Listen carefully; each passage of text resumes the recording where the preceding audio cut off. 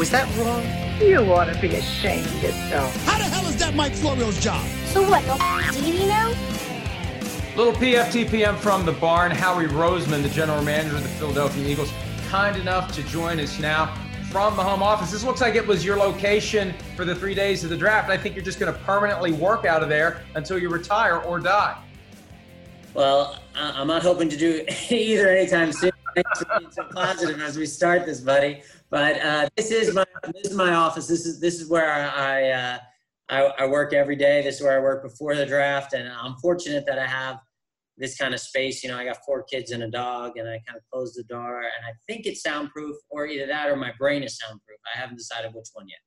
Well, you know, here's what's amazing, because I know NFL people are creatures of habit. So now that there's a new habit, even though it's only a one-time thing, are there going to be guys like you that want to continue next year doing the draft the same way it was this year?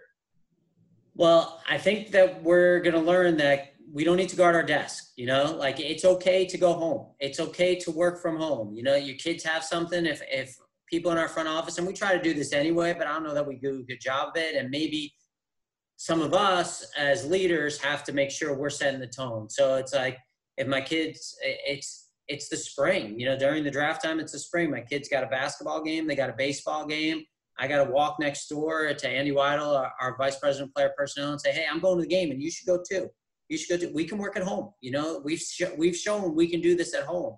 And, hey, we're not home for dinner in the fall when it's football season. So let's everyone go home for dinner. Go work after the kids go to bed. So we can do it. And I think it's a great message. It's a great message to all of us. You know, family's got to come first. And that's a fascinating human dynamic that cuts across all industries, Howie, because I think in any office setting, there's a compulsion to be there. You want to be seen there, because how hard you're working is regarded as a function of how long you're in the office. Regardless of what you're doing at home, you have to be there to be regarded as somebody who's working hard, because only the people who are there can feel like they're in that little hive of the hard workers. There's no doubt about it. And the reality of it is, like, for a lot of us who have kids that are school age, we'll never get this time back, you know? So it's almost like it should be the reverse, right? It should almost be like the hardest you're working should be when your kids are like, you know, out of college and you're kind of alone, you're empty nesters, as opposed to the opposite, where like you got to be in your groove during those years that your kids are in your groove, and you're trying to raise them too. It's kind of interesting. And this is definitely what you wanted to talk about when you brought me on. We talk about whatever. That's one of the reasons I like talking to you, because we always find something to talk about completely different than what I intended to talk about, which prevents me from ever asking you the tough questions that I spent all that time at the office working on, staying late so people would see how hard I work. And of course, the other cool thing is this. The other cool thing is we were supposed to talk later this afternoon, and I asked you to change the time, which I appreciate you did with me, because the Blue Angels are doing a flyover in Philly. I'm going to take my kids outside and we're going to watch them. And the Blue Angels are a huge part of my family, because we have so much respect for what they do. But I'm going to tell you a great story that you and I haven't discussed. So we go to Orange Beach, Alabama for a couple weeks each summer. My wife's family has gone there for our whole life. And we got a place there. And actually 2 blocks from Ozzie Newsome right there on the water. It's very cool. You know, I always get a chance to pick the brain of a Hall of Fame GM.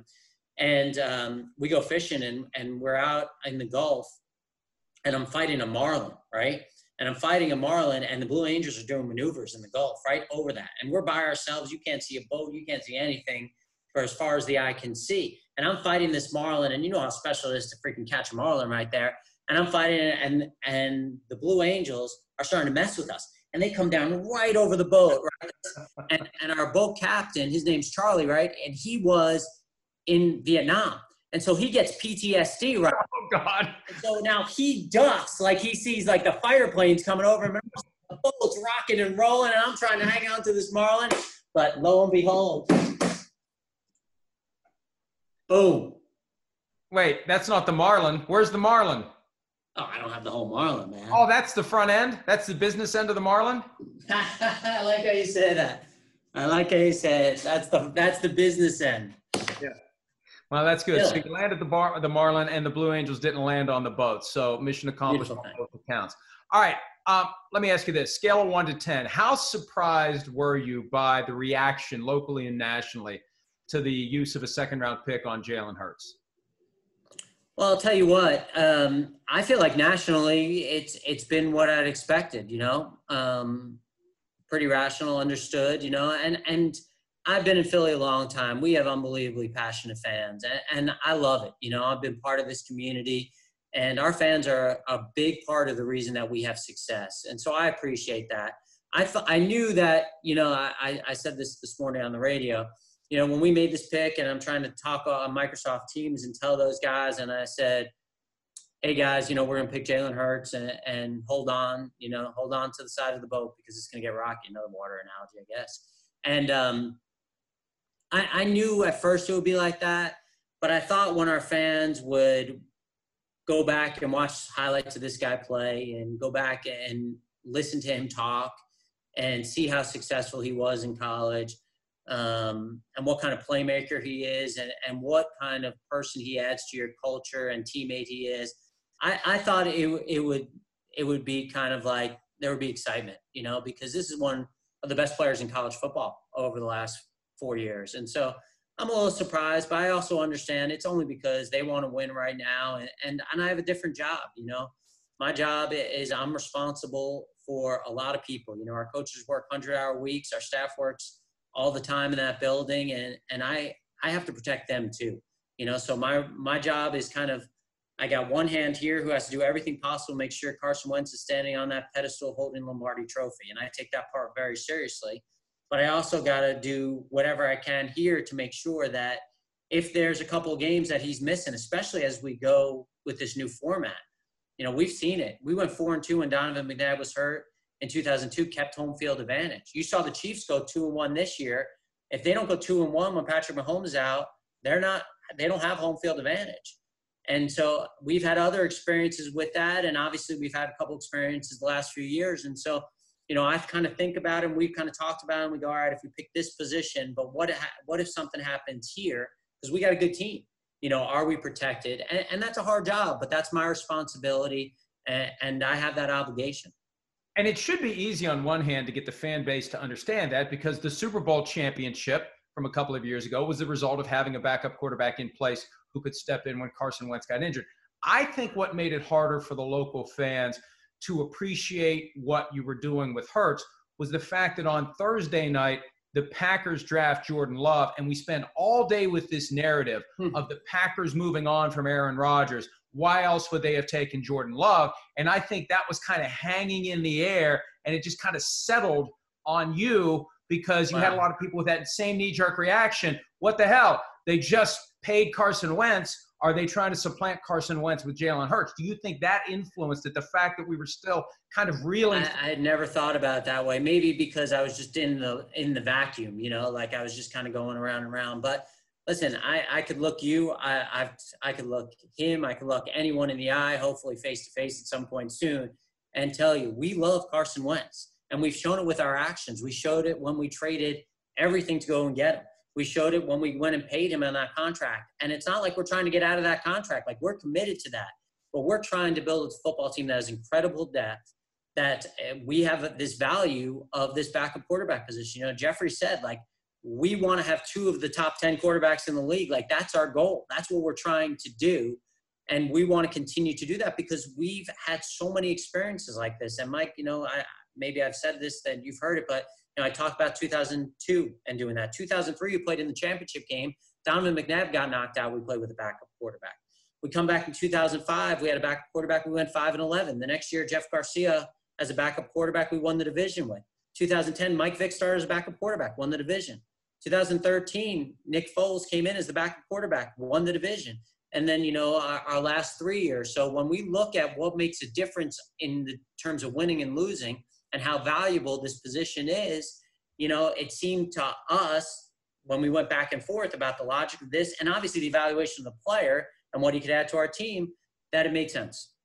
You know, and I'm going to peel back the curtain just a little bit on my business. As you can imagine, and as you probably experienced, the people who cover the NFL are competitive. At times they're a little petty. At times they're a little catty. So there will be a reporter who throws an idea out there, and another reporter tells me about it and says, how stupid is this idea, to try to cajole me into calling the reporter out, because I have a reputation for doing that. But anyway, I say that because somebody mentioned the coronavirus connection here, and that if and when there's a season, there's this ever-present possibility that a key player comes down testing positive, not necessarily having symptoms, but testing positive for the coronavirus, and that's a reason to have Jalen Hurts around. And this other reporter's like, oh, this is stupid. It's like, actually, it makes sense. I mean, there's this random specter that is going to hover over every locker room if there's regular testing of players, which there will have to be. Carson Wentz is positive. You got to have a quarterback for what, 2-3 weeks? Who knows?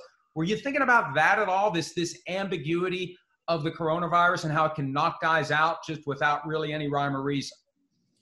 You know, I'd be lying if I told you that was the primary factor in it, but it makes a lot of sense when I heard it. You know, it kind of added another part of this. But, you know, the way I think about it is, for us to win a world championship right now, at a minimum, we're playing 20 games. Minimum, we're playing 20 games. 20 games, right? This 16 plus 3. I'm sorry, 19. And 19 for now, 20 next year. Right. And then when it goes to 17, that's 20. That's a lot of games. You better build depth. And we saw it. I mean, we played in a Super Bowl without our starting left tackle, without our starting quarterback, without our starting middle linebacker, without our third down returner, without our best special teamer, just to name a few. You know, last year we're playing in the first round of the playoffs without our right guard, who we think is the best right guard in football, our right tackle, who we think is one of the best offensive tackles in football, certainly the best right tackle in football. And then, you know, Carson in the second series takes that unfortunate hit, which, you know, still fires me up when I think about it. But at the end, should have been flagged, should have been fined, right? You can say it. They know. Anyway, so we get in a situation there where, like, we have to still keep our priorities intact. And there's no question, you know, there were players that we're looking at that were good players at that point as well. But that was the decision we made. And I really feel like, you know, the combination, because, you know, like, we drafted a safety in the 4th round, and there were a couple good safeties on the board. And so the combination of that, of Jalen plus Kayvon Wallace, like, we'll stand by that. Those are good players that we're happy to add to our culture and to our football team. So do we see Jalen Hurts on the field? Clear this up for me, because there's this idea that he's going to be like a Taysom Hill. We'll see him in different capacities, 2 quarterbacks on the field at the same time, even as he's serving as an understudy to Carson Wentz. Will we see that? You know, that's a better question for Coach Peterson. You know, I'm not trying to duck it, but I'm also, you know, don't feel like that's my dojo. Do you envision that in your own mind? Do you think, I'd like to see this guy out there and see what he can do in a different capacity than quarterback, regardless of what the coach is going to do? I love Carson Wentz, man. I love Carson Wentz, and I love going to bed at night, putting my head on the pillow and knowing that we have a strong quarterback room. That to me makes me sleep better. One of the questions folks had was the decision to take Jalen Reagor from TCU, the first-round receiver. A lot of people who, you know, make the mock drafts and think they know everything about the draft are surprised that Reagor was taken there. You explained on Thursday night that you picked him specifically because he complements Carson Wentz's skill sets. Explain how you think Jalen Reagor is the best guy who was available at the time to complement your quarterback's overall skill set. Yeah, and again, you know, you got to find things that really fit your team with the talent that fits your team. And Jalen's an incredibly talented guy. And what he does really well is he's got an explosive skill set. He could separate vertically on the outside. He could play outside and inside. But for us, a guy like that who you can get the ball quickly to on screens, on jet sweeps, who can return, who has a vertical skill set, you know, that fits our quarterback's skill pattern. And really, like, I use this example of going back, watching the first game of the year, and when Deshaun played in that game, and having him streaking down the sideline, and then our slot receiver streaking down the sideline. Like, you saw the separation there, but was obvious to me was you had Zach Ertz in the middle of the field screaming for the ball, wide open, because safeties have to play differently when you're able to get that vertical threat, when you're able to have that speed on the field. And listen, all you got to do is watch the Chiefs play in the Super Bowl, and you see that. You see obviously when you do that. So we have intermediate threats, that are unbelievable. We love our tight ends. We drafted JJ last year. We have Alshon. We have Greg Ward. We have guys like that. It helps the running game. It helps the O-line. It helps the quarterback. And at the same time, we think this is an incredibly talented guy. And we started the draft process last May, and our scouts, our front office does a great job of getting ahead of the next year draft and saying, here are the strengths. And I remember watching the receivers, and Jalen was coming off as a 19-year-old sophomore with an incredible incredible year, and just watching him and going, man, this guy, man, he's lightning in a bottle. Last one before I let you go outside to get your tower buzzed by the Blue Angels again. Draft grades. Do you – and I want you to tell me the truth here, and I know you always do. Do you pay attention to the draft grades that are handed out after the process ends? Hell yeah. I love reading it on Monday. I love reading about it. And then this is what I do. I put it in a little drawer right here, and I close it, and I remind myself 4 years later that nobody knows anything the day after the draft, man. Where people are chosen, the schemes they're chosen, the culture they're chosen into, it all affects their ability to be successful. And so for anyone to sit there and say they know what's going to happen, there's no way. Isn't that amazing, though, that with all the work you put in, all the effort, all the time, all the study, it still ultimately is a crapshoot as to whether or not a guy is going to make it at the next level, that you don't know until he's out there competing against NFL caliber talent. And you think about it, I mean, where else, in what other industry in the world are people coming into that field for the first time and judged in their first, second, third, fourth year on the job? I know, I hope I'm getting better every year. I'm learning more every year. I'm trying to pick the brains of more people every year. I'm getting more experience every year. So to think that, people are being judged on what they do at the outset of their career as 22-year-olds, moving to new cities, learning new schemes, maybe getting money in their pocket for the first time. And ultimately people are going to say in their career of their choice, they're a bust based on that initial freaking glimpse at him. It's ridiculous. And all you got to look at for our team is Brandon Graham. We drafted Brandon Graham in 2010, and he wore this label bust. Why did we take him over other players in that draft? And we got a big trophy in Philadelphia that was clinched when he made the game-saving play. And an amazing player, amazing leader, and it takes time, man. It takes time for everything in life, but not a lot of patience. Well, on that note, I'll let you get outside. Take that trophy from the Marlin out there and wave it around and see if the Blue Angels remember it. Enjoy the time with your family, Howie. Congratulations on the draft. Thanks for some of your time. We'll talk to you soon. Always enjoy talking with you, man. Stay safe. We'll see you.